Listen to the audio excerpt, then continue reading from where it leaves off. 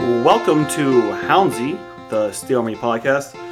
I'm Dan Yost, and in a bit of an empty podcasting house this week. I only got one friend with me at the moment. Might have someone else pop in later on, but Logan was kind enough to swing by this afternoon. Logan, what's good, man? It's going, man. It's going. I'm here. I started a new tradition of drinking non-alcoholic beer on the weeknights, trying to be a little healthier, trying to slim down a little bit. So went to Whole Foods today, got myself a nice 12-pack of non-alcoholic Brewdog IPA. So chowing down on those. Just took a THC gummy, so vibing out a little bit. So I feel good. How is non-alcoholic beer? Because I feel like It depends on what you get. I've had good and I've had the bad. The best non-alcoholic beer I can ever recommend is the Heineken 0.0. Huge fan. Tastes just like Heineken. Don't get the bloatedness, don't get the drunkenness. Athletic Brewing Company is another one that makes. They make more like IPAs and things like that. They make very, very good beer as well. So once you dip your toe in, you'll find that there's a lot more options than you thought. Yeah, it's been a bit of a trendy thing because I feel like there was only O'Doul's there for the longest time. I've never had an O'Doul's, but I don't know.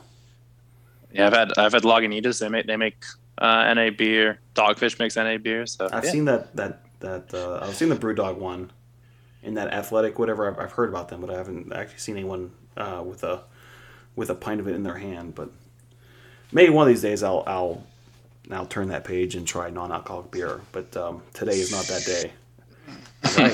I'm sipping on a Yuengling right now. Oh yeah. Yeah, man. So, David mentioned the Hounds yet. We're a little over 2 minutes into it. Hounds this past week host Detroit. Yeah, we said City. BrewDog. I mean, hey, that counts. Yeah, that's true. That does count. We had our dog quota.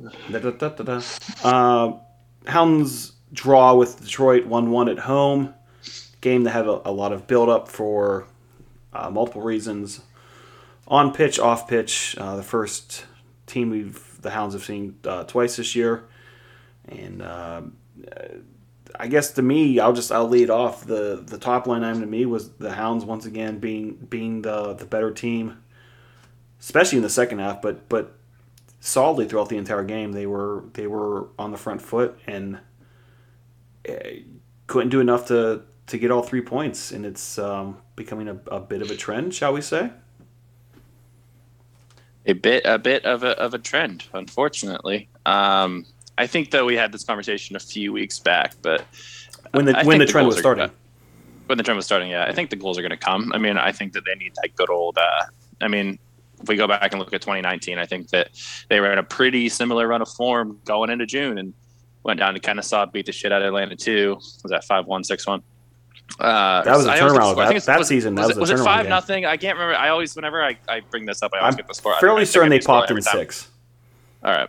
And then, that it was all systems go from the rest of the season. So they need that moment. They're still searching for it. Got a couple good games coming up. I mean, obviously they have a really, really, really bad Charleston team on the weekend.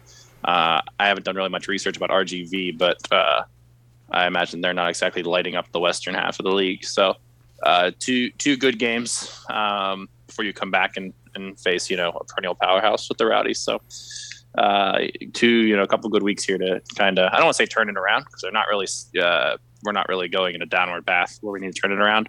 I would say just accelerate. Well, it's a lot of treading water because every weekend you're seeing the big upset, at least in the East.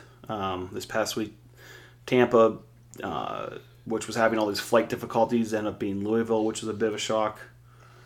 And then just the other last night, Birmingham does shit on the Memphis and pops one in the 90th minute to steal a point to steal 3 points in a drenched field down in Birmingham. So a lot of surprise results. So no one's pulling, especially if you're in the. And we're probably jumping ahead here, but if you're in the playoff hunt, it's really congested. And then the bottom 4 teams, there's now 7 points separating the bottom 4 teams of the East from everyone else.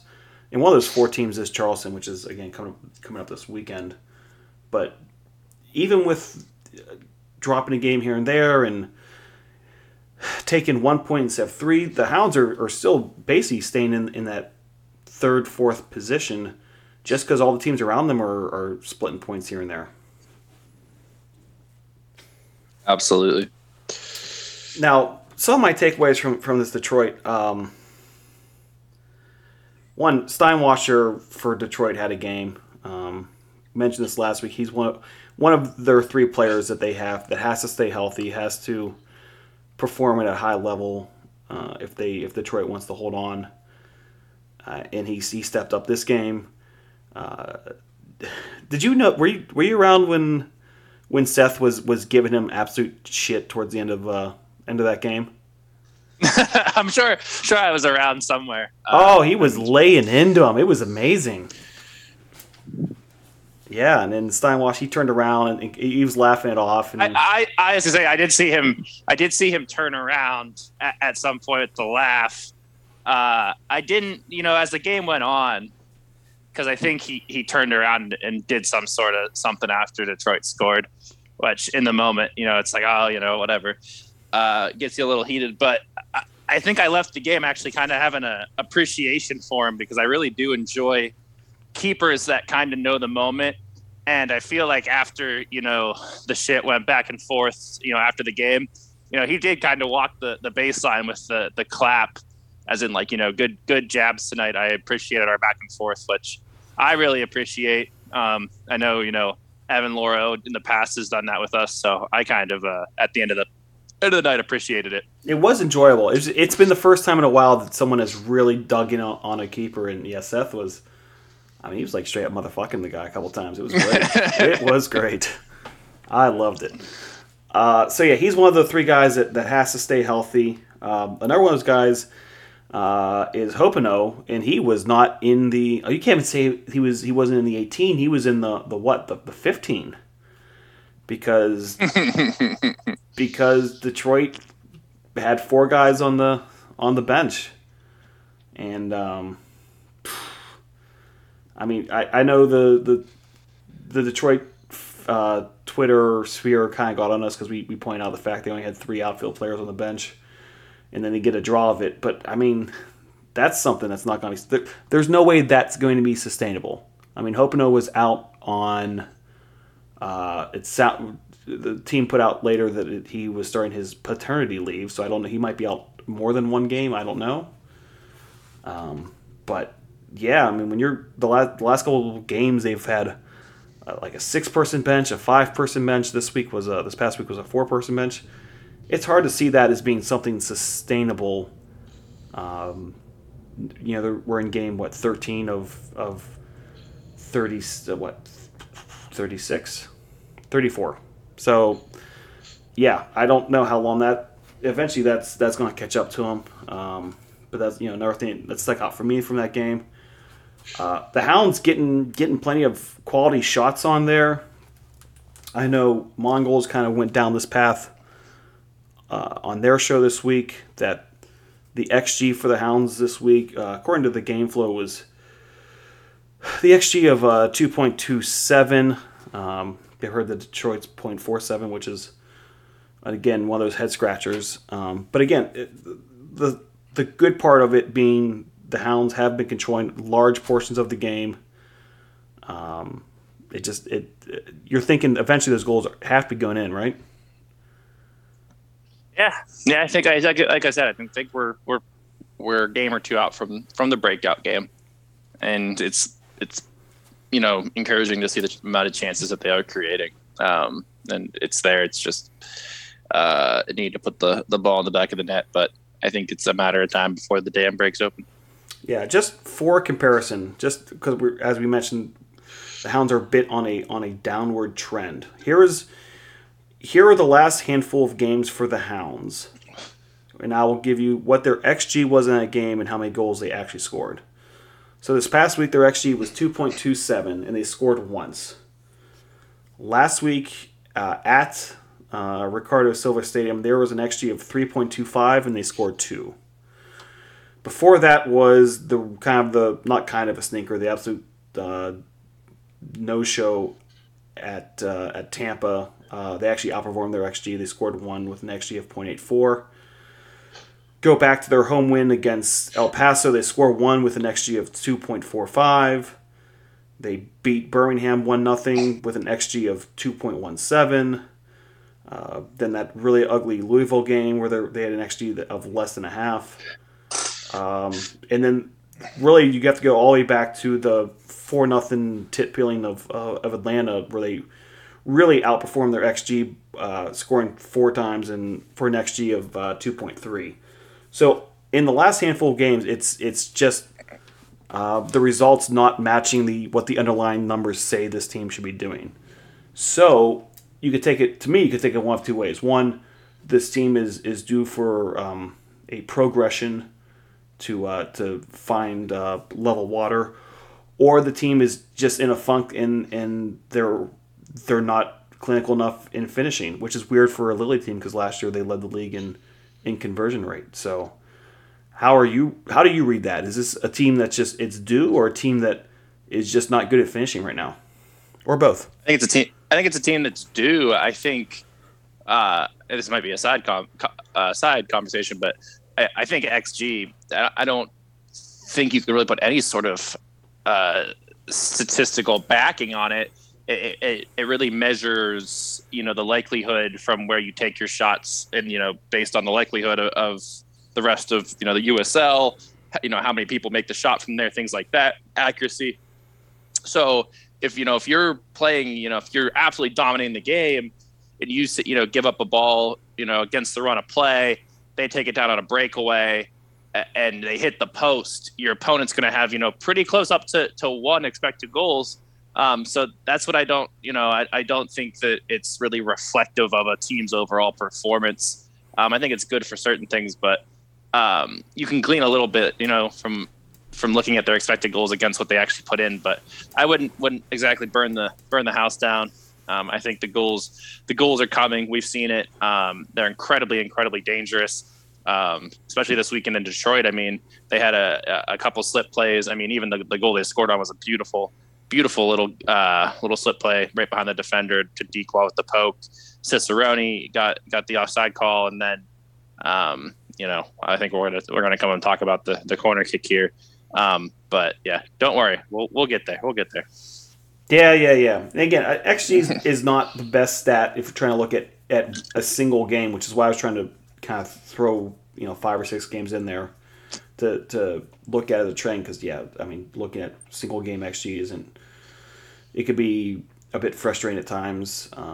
It doesn't tell a whole story, but it is a little bit worrying that they're not putting some of these chances in, and that will lead me to someone I want to talk about. And I don't think he's gotten a lot of discussion on Houndsy so far, but Luis Argudo.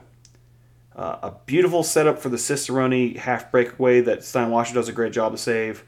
The beautiful assist on Dequa's goal, and then a little bit later gets the ball on the top of the 6 and skies the thing over. He pulls a Herzog for lack of a better phrase.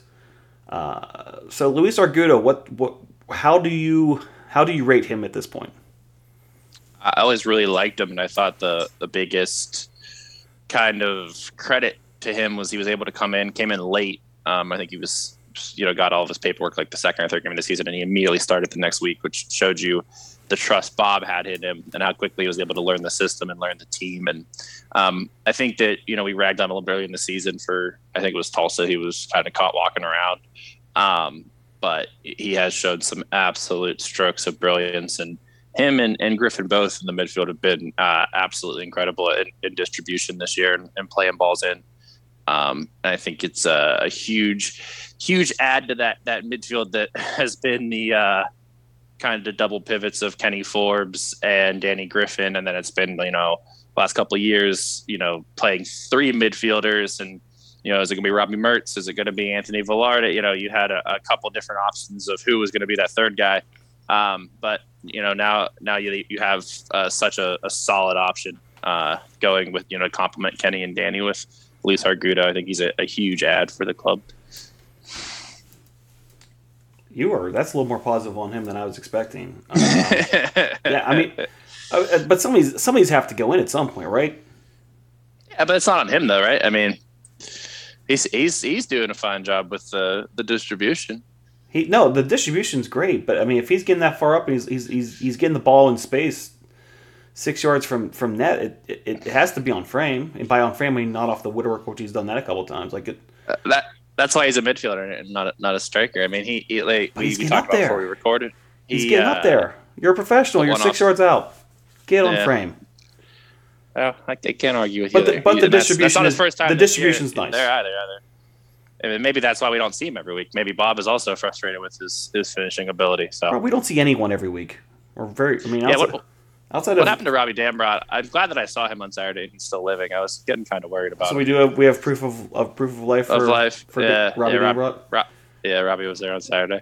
Remember the first couple weeks of the show when I was concerned I learned how to really make sure I put the R in the right syllable of his name, and then he wasn't seen for a month after that? Yeah, Good and now times. we're not even sure if he still plays professional soccer.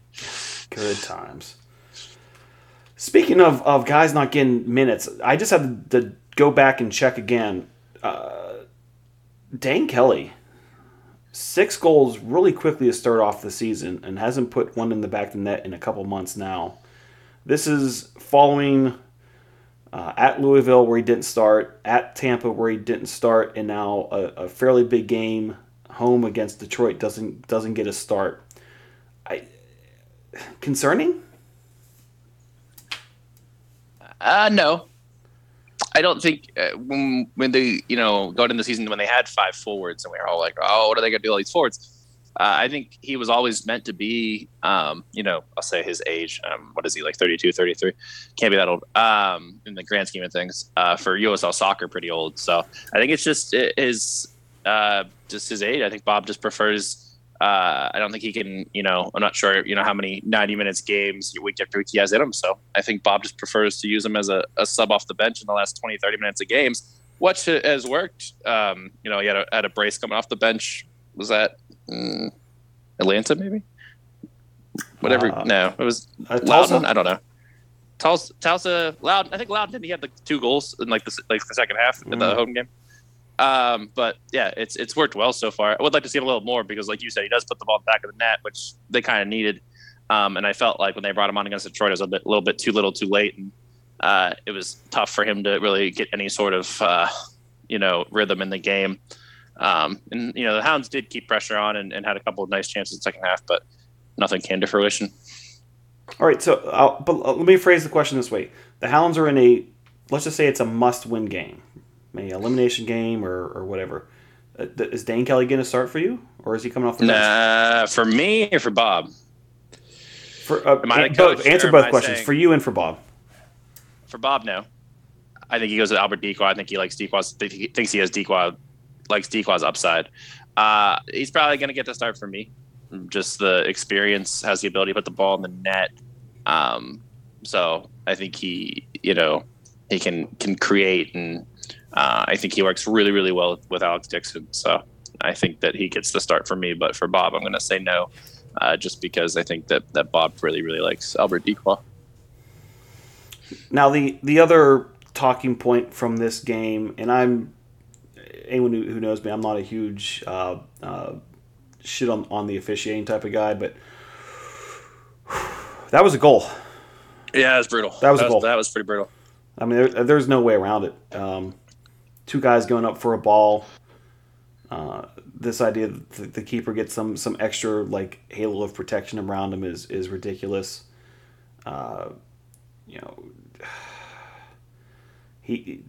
Steinwasser second to the ball, jumping up at an angle, not even jumping straight up, but jumping up at an angle, and then basically just bounces off and falls down and somehow gets a whistle out of it. And from my angle during the game, I'm trying to basically watch. I'm pretty low in the section on Saturday, so I was basically trying to look from underneath the goal on our side's crossbar, looking underneath that to see what's going on the far side.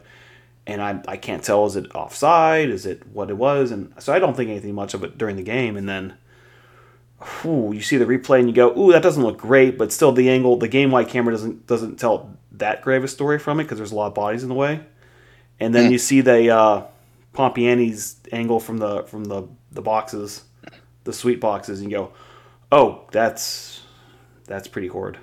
That's a bad one. I don't obviously understand. VAR is out of the question for USL. It's just the budgetary. All that stuff. Is it? Having a full-time dedicated, as it sits in the Premier League MLS, where it's actually a guy sitting there, you call him during the game sitting. I think that's out of the question, which I don't think is out of the question. And I'm not sure if every college game they use this, but I know when I went and saw Pitt play the ACC Championship, I know they did have kind of like the old early 2000s NFL, like the ref just gets a chance to look at it a couple times, which I can imagine is probably less of a capital spend than actually dedicating yourself to VAR and having a full-time, VAR official on every game. But I didn't mean to go down this path, but fuck it, let's do it. They already have the central room in Tampa where they're producing all these games anyways. Like that part of it's already done. But for VAR though, I don't think it's like baseball or hockey where it's a war room. I think there's the fifth official, so you would need to hire one extra official for every single game and have the equipment for every single game running at the same exact time. I don't think it's like a war room situation. No, but that's the USL a couple leagues are going that way. I believe the Premier League went to that direction. That's how it's always been. But that they show you like the three guys sitting at the screen. You could choose to do that. Yeah, you have to do the. Again, if you want to be pro VAR, is there something inherently wrong with doing the war room situation and having a handful of retired officials or guys coming up just monitoring a bunch of games at once, depending on how many games are taking place at one time, as opposed to having a dedicated crew watching every game? I mean, I think the more economical answer is definitely the war room situation, which I think for the USL would work out.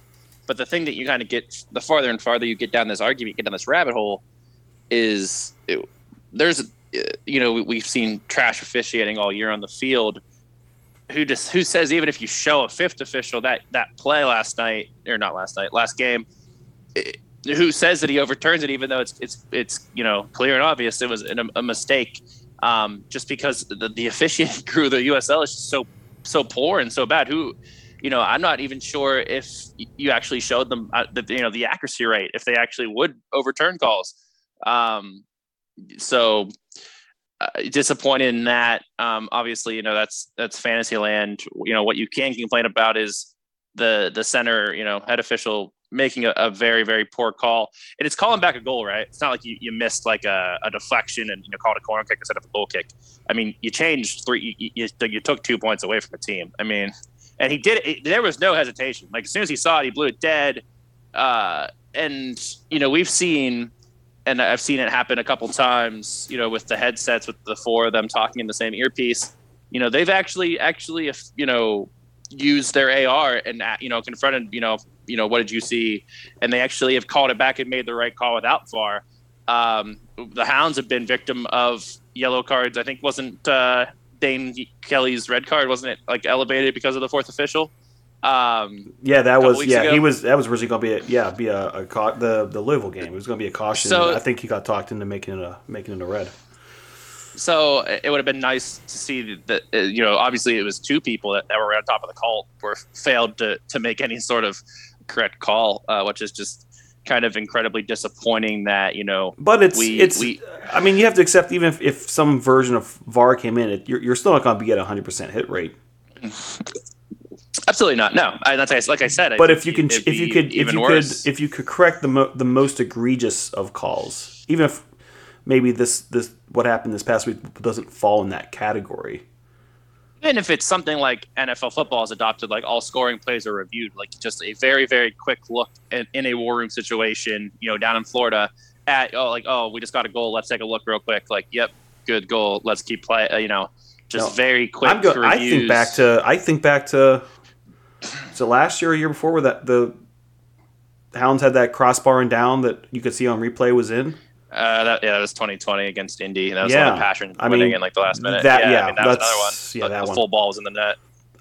That's just something super easy that can be kind of overturned very quickly on video. And we have the video equipment, right? Like, the game is being streamed, so it's not like it's a That's problem. the thing. And they already have the technology where it's all being filtered through, one not necessarily studio, but one production office. So I mean that part. Do you think? Here's a good question. Do you think they're purposely not doing it? Because if you look at the Premier League, and I know people will laugh at this statement, best refs in the world. MLS, best refs in North America, best refs from pro. When you get to the USL, they're obviously the second group of the best American, pro referees.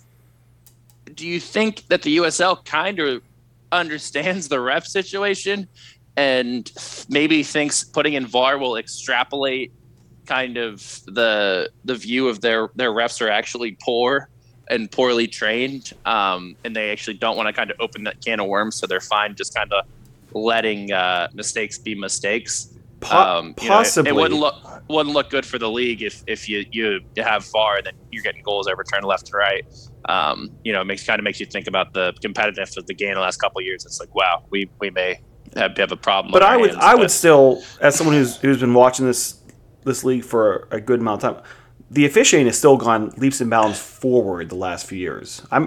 This year might actually be a little bit of a step back, but man, go back to 2015, 2014. They're still miles ahead of where it was then. So it's trending in the right way. You'd have to have the investment to pay the one little more infrastructure for VAR, and then pay to operate it and have the officials watching it.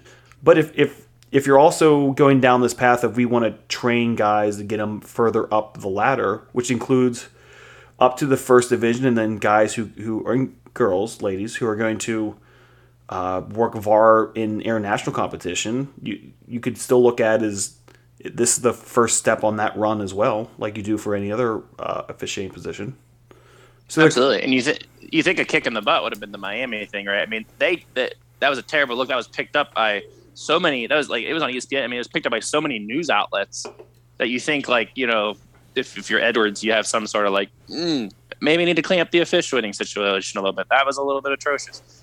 And it seems like they're just kind of like each week, like best of luck, But then again, I mean, I guess this is another side conversation. I think was it you that posted like the article about like we got numbers on like ref pay per game? Yeah. And like a head referee, center referee makes like $580 a game, something like that. Maybe even less. Maybe it was less than that. Something in that neighborhood. And it's if you're not, that's not a lot. It's a lot less than you would think, especially to have the entire game with all these guys getting paid money, and everybody, there's people betting on it and everything. That's not a lot to incentivize you to, be at your best. That kind of gives into who gives a shit who wins the game territory, because I'm making, basically, and this, as the economy goes up, really not a lot of money to have a lot of responsibility. Well, they're fighting for a CBA, so who knows? That'll may fix next year, anyways. But, and I'll close it on this in terms of because who saw this little pathway happening today. If there was any real interest in going down the VAR path in ML or in USL, I'd be curious if once the two teams are out, if that changes anything. Because I could see them, even though there's not many of them left, I could see them being not interested in that investment for what is basically developmental for them. So who knows? True. Oh, you want to go down the? Well, no, we'll save that. I was going to say, remember the Loudon thing that came out this past week? Okay, well, let's get through the rest of this, and maybe we'll bring that up to paint on. If not, we'll save it for a rainy day. Oh, is this the Loudon's gonna they're gonna do a whole other 2-team in Loudon's May? Just yeah. Oh yeah, I got you. We can save it for a rainy day. We'll save it. So Detroit, besides the on-field happenings, there was also the off-field happenings, or almost kind of non-happenings. Detroit brought. I mean, I'm gonna say it was in the neighborhood of 40-ish people. It looked like there, which is the most we've seen come to Highmark in quite some time. A couple of them came over to our tailgate. Kind of mixed feelings on that. But nothing really huge broke out in terms of confrontation of any kind. What was your take on all things Detroit fans coming to Highmark? Yeah, definitely mild. They, as we said, they're a lot of bark and no bite, and they, I don't know who the player was, tweeted like sounds like a home game or something like that afterwards, and one Detroit fan could have showed up and he was going to tweet that. That's just kind of how that goes. But I didn't hear him all night long. Didn't hear one thing they said the entire night. Well, okay, let me throw. I know people are going to be disappointed with this statement, but let's throw it out there. For the most part, because the stands aren't connected and the sound, there's not much to hold that sound in. From one section over to the other, it's really hard to hear what the other section's doing. Like, you can hear there's noise, but in terms of actual words or anything like that, if you ever leave our section and go, over to the grandstand and listen for a little bit, you hear noise, but you can't tell exactly what we're saying or chanting for the most part. Same thing from where we're at, trying to hear the air section. Like, it's not the best venue for keeping sound in. So do you think if you're on the field that you actually, if you were a Detroit person, if a Detroit player, you actually left there truly thinking that your fans made more noise than our fans? And you're trying to be honest. I mean, I have my doubts. It just, I don't know. It just seems like it. But remember, they're also, that's also behind, not directly behind their bench, but where their subs are warming up and all that stuff is right there. So it's, they're kind of situated in that corner, which would help with it. But true. And then I still need to have a conversation about this. I just want to have a friendly conversation about this with them, where they do like the welcome to hell, like they did all that shit when we were up there in March. And then the bending over the glass thing where it was like, welcome to hell, we can get in your heads. Oh, this is the authentic Keyworth experience or some bullshit. Yeah.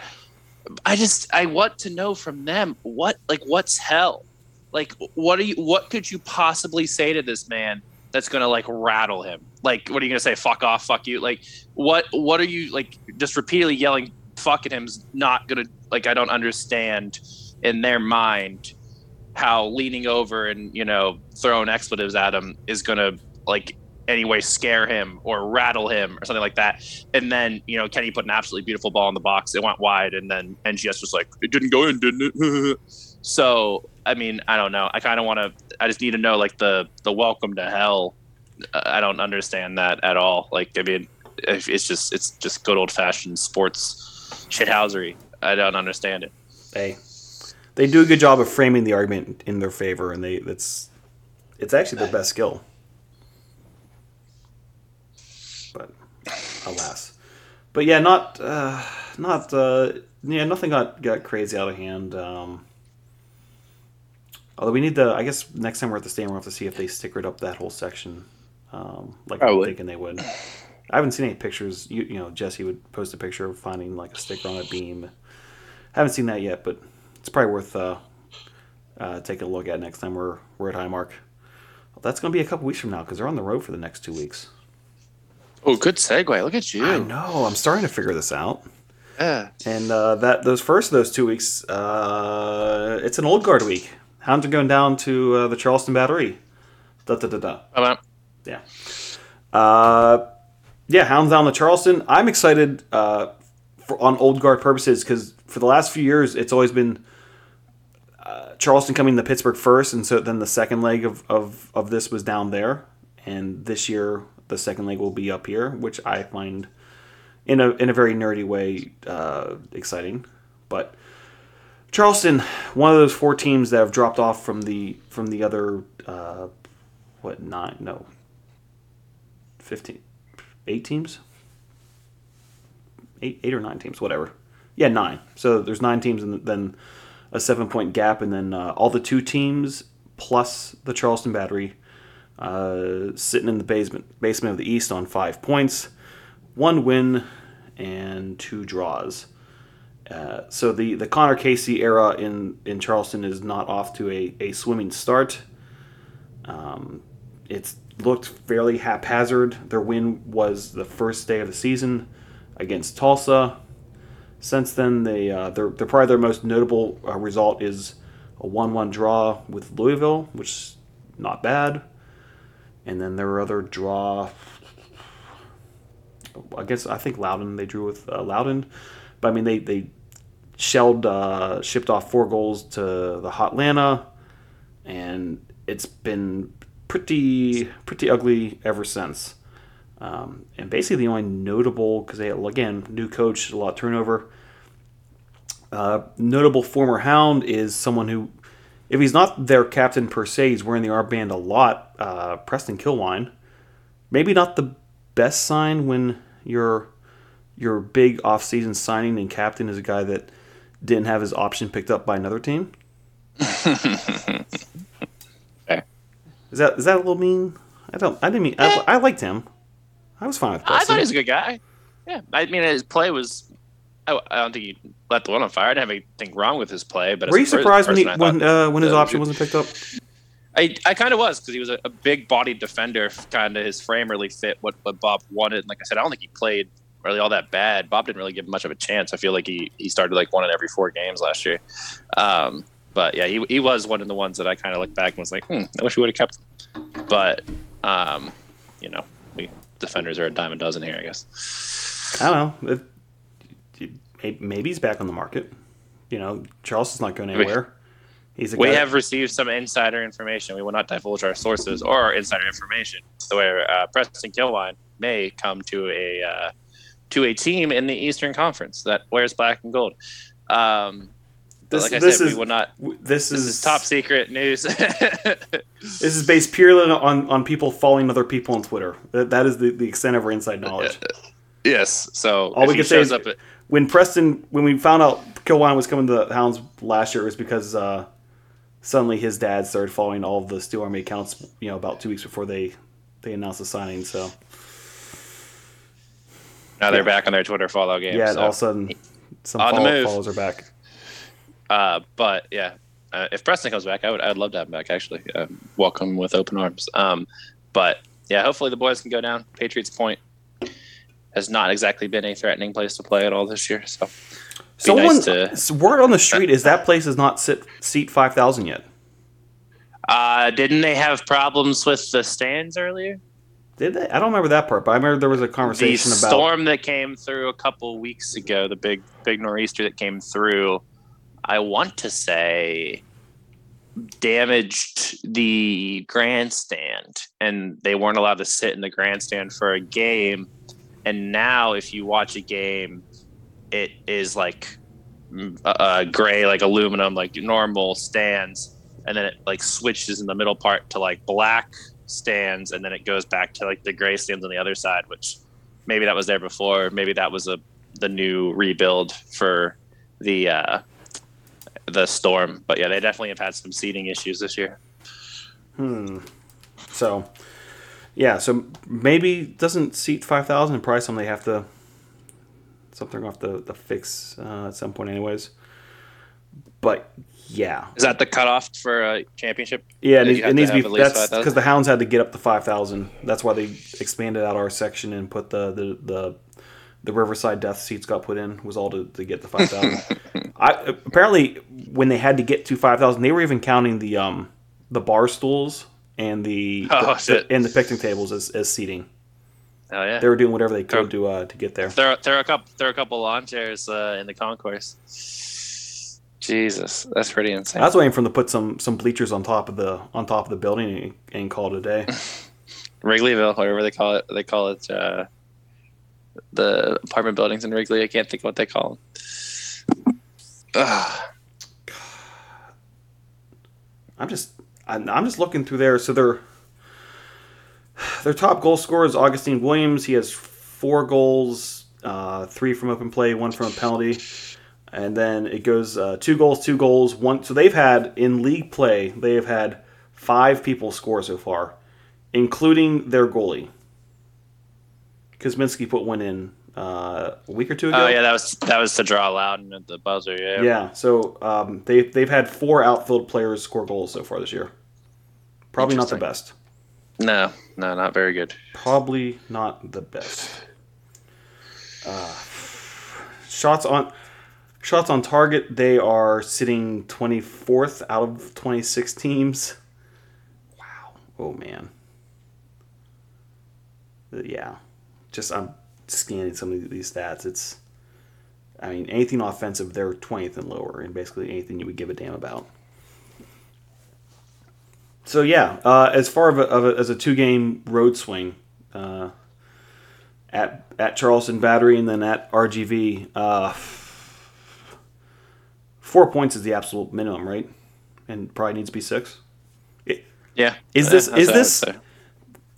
this as much as something could be like that in the first 15 games of the year? Is this must win? No, I hate that word. I absolutely hate that word.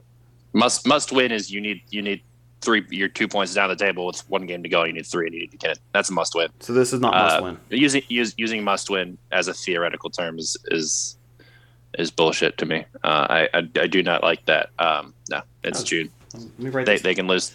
At the end of the day, I believe it's all going to wash itself out. Where people say must win big game. You can lose that and pick up points along the way to a team you didn't think you were going to beat, or vice versa. You can win the big game and then drop points against a team that could have been a win. So I think that it's all it all kind of equals out at the end of the day. So all right, let me rephrase must win. If the Hounds don't get 3 points on Saturday, are you starting to try to figure out where you stored the panic button from last year? No.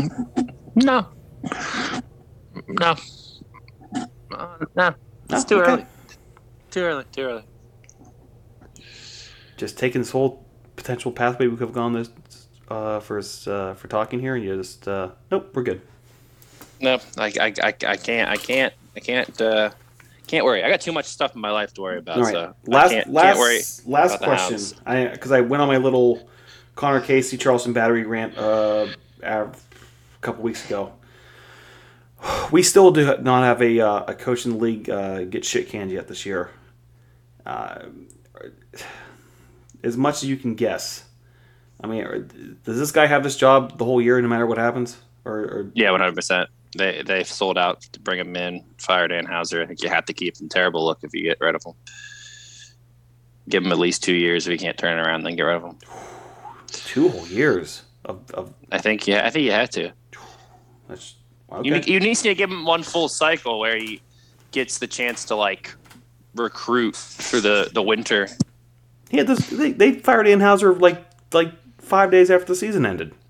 Yeah, but you still got to get up to speed. I don't know. Give him 1 full off season where he actually gets to end the season as the coach and start the season as the coach. Then we can start to judge next year if they suck. All right. So he's not getting sacked this year. No. All right. Fair enough. I think even if they lose every game here on out, I still don't think that they fire him. Oh no! Oh come on! What? All right, that was hyperbole. But I think even if they continue to be absolutely ass cheeks, I think that they still stick with them.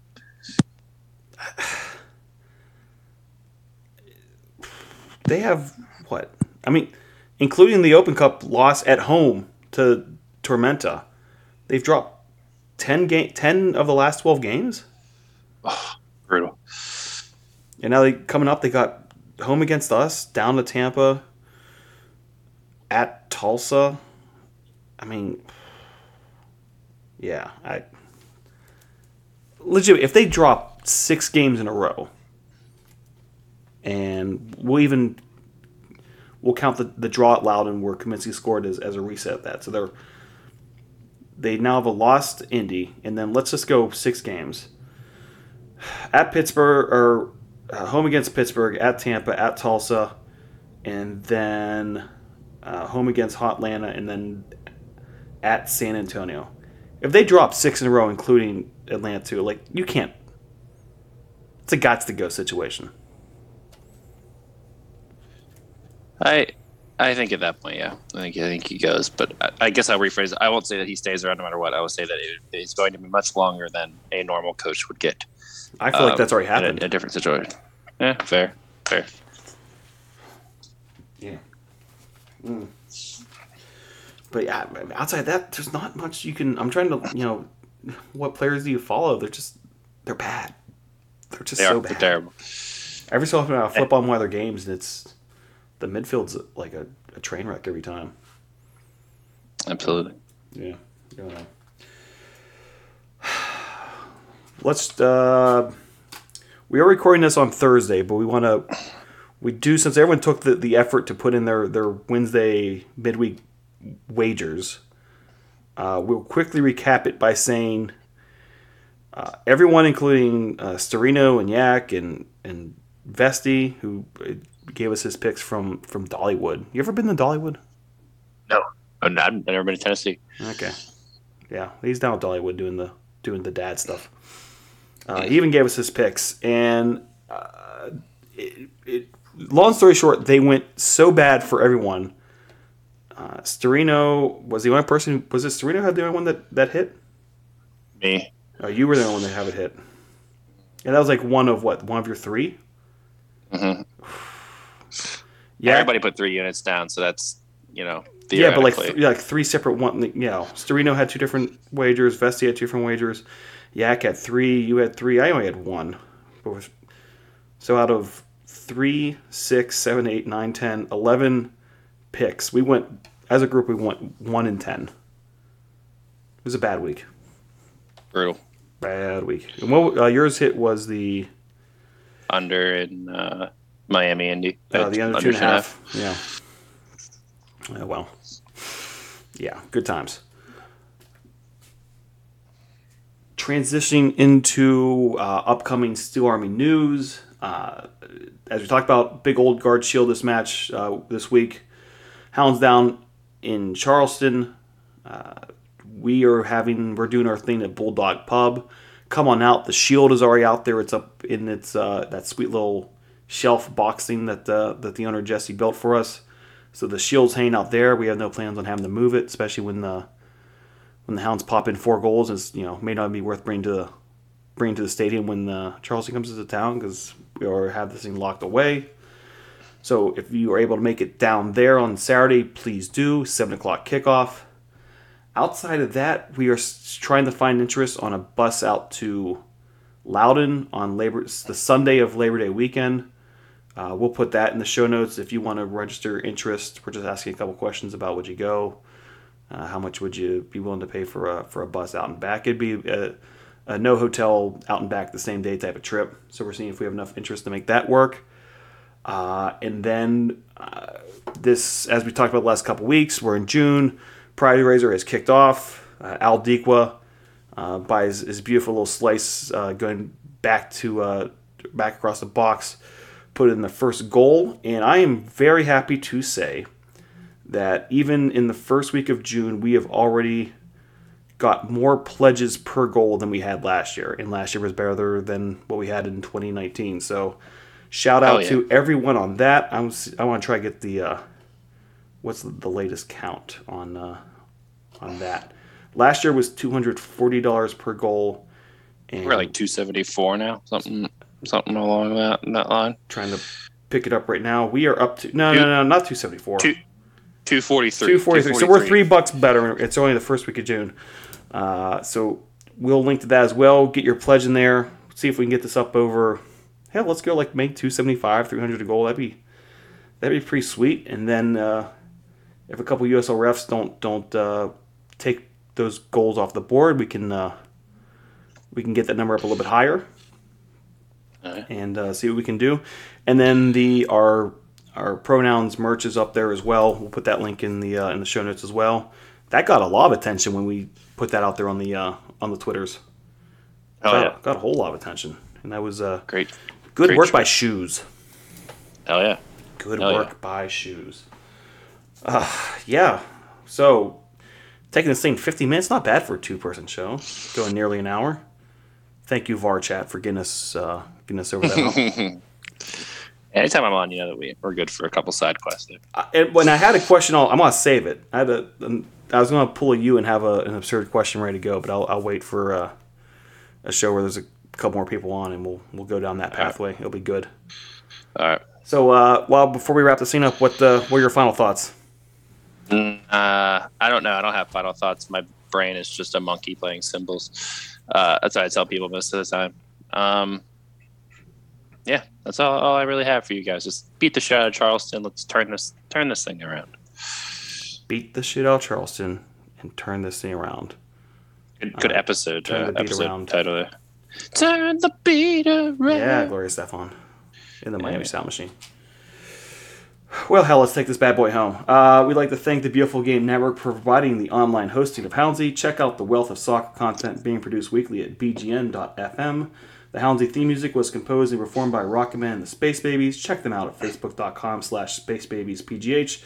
The show is produced by Joe Majarek. Email the show at steelarmypgh@gmail.com and put podcast in the subject line. All complaints about the show can be sent to nick.noble@mail.wvu.edu. On behalf of Logan, I'm Dan Yost. Thank you for listening, and we'll be back again soon.